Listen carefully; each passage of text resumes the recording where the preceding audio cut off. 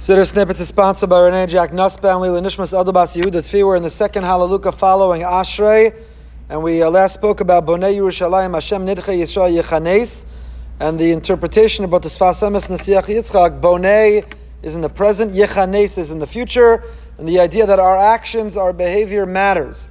We are not waiting for the building of the Beis HaMikdash, which either we will build or will descend from heaven, to happen all at once, but Bonei in the present. Every person in every generation, every decision, every action, every mitzvah, every good deed, every positive thought, it is contributing to the Binyan Beis HaMikdash, even if it's not fully realized till its conclusion. And that's why Yechanes is the future. Every generation is contributing. When it finally happens, then Hashem will be ready to gather in the exiles. And to a degree, we continue with this theme. Harofei l'shvurei leiv u'mechabesh la'atzvosam. Harofei l'shvurei leiv means Hashem heals the brokenhearted. It's fascinating. Rifeinu, Rofe, Refuah, we usually use in the context of physical illness or ailments. A person who is sick physically, we turn to Hashem, who is the Rofe, Kadosh Baruch Hu Kel, Melech Ne'eman, person, God is trustworthy rather, to be able to heal a person and to be able to bring them back to good health. But in this context, Refuah is not used to describe the illness of the body, but Hashem is the Rofe of whom? Of the L'shvurei Leiv, those who are brokenhearted. Who are those who are brokenhearted? It means the people who are living in every generation waiting for Binyan Yerushalayim. Person who's struggling or suffering, Chalila, God forbid, has a bad diagnosis, a financial crisis, a relationship that's dissolving, unrealized dreams and aspirations to be a parent. A person who's struggling through life, a person who experiences loss in life, and therefore concludes, it's just not happening. I'm not going to experience personal or national redemption. They're waiting for Binyan Yerushalayim. We say, no, Bonei Yerushalayim Hashem. In every generation, what you're doing matters, and your suffering is not for naught, and it's not random, it's not chance, it's not meaningless. Hashem is the Rofei L'Shvurei Leiv. Don't give up hope. Don't be despondent. Don't be pessimistic. Don't be fatalistic. Kadosh Baruch Hu heals those who are brokenhearted. He gives us a sense of hope and optimism. He gives us the faith and the tenacity and the resolve to persevere. How? By being mechabesh la'atzvosam. What do those words mean? He binds up, he bandages atzvosam, their wounds. What in the world does that mean?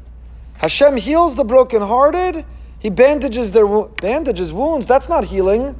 If you're healed, you have no wounds to need to be bandaged.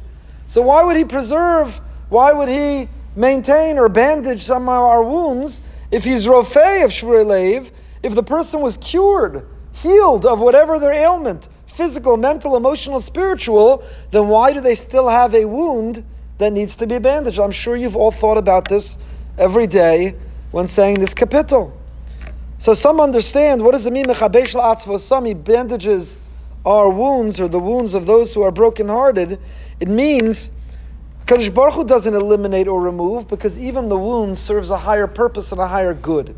It's likened to Yosef HaTzadik, whose story we'll soon read, that by the end of the book of Bereshit looks back and retroactively, with hindsight, is able to put the dots together, connect the dots to understand even those moments that felt like crises, even those moments that felt like open, bleeding, painful wounds, were all part of a process and a system that led to his personal geula and to the geula of the Jewish people, to be able to be sustained in Egypt, and through Egypt, ultimately, to be able to experience the redemption of coming into the land of Israel. All part of a journey, all part of a process, all serving towards a greater good. So those atzvosam, those wounds, are not meant to be eliminated or healed to the point that they don't exist. Hashem bandages them. It means he transforms and he extracts the good that was inherent in them. It's similar to the pasuk we say, Hafachta mispedi l'machol li. Kadosh Baruch Hu's hafachta, you transform mispedi, the hesped, the sadness, l'machol li. That Yosef HaTzadik was able to find, he was able to put together, he was able to connect the dots to make sense, to make it all come together. He's Bonei Yerushalayim.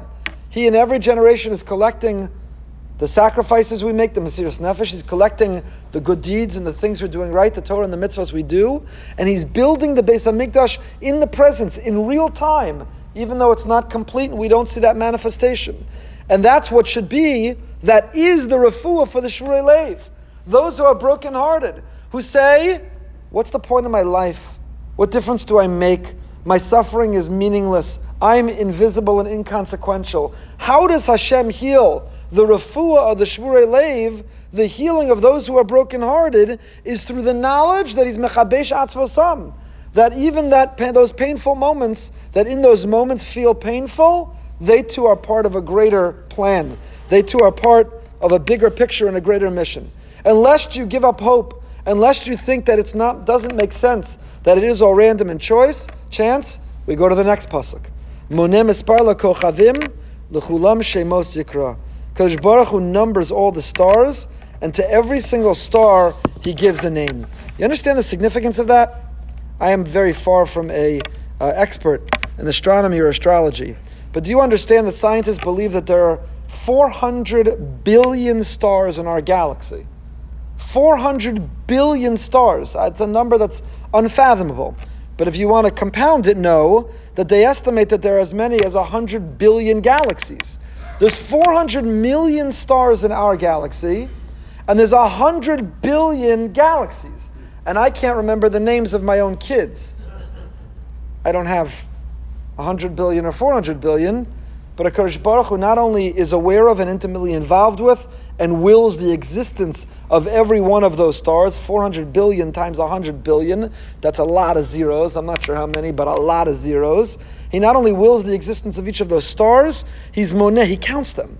He knows they're there, He cares about them, they matter, they make a difference. And He gives each one of them a name.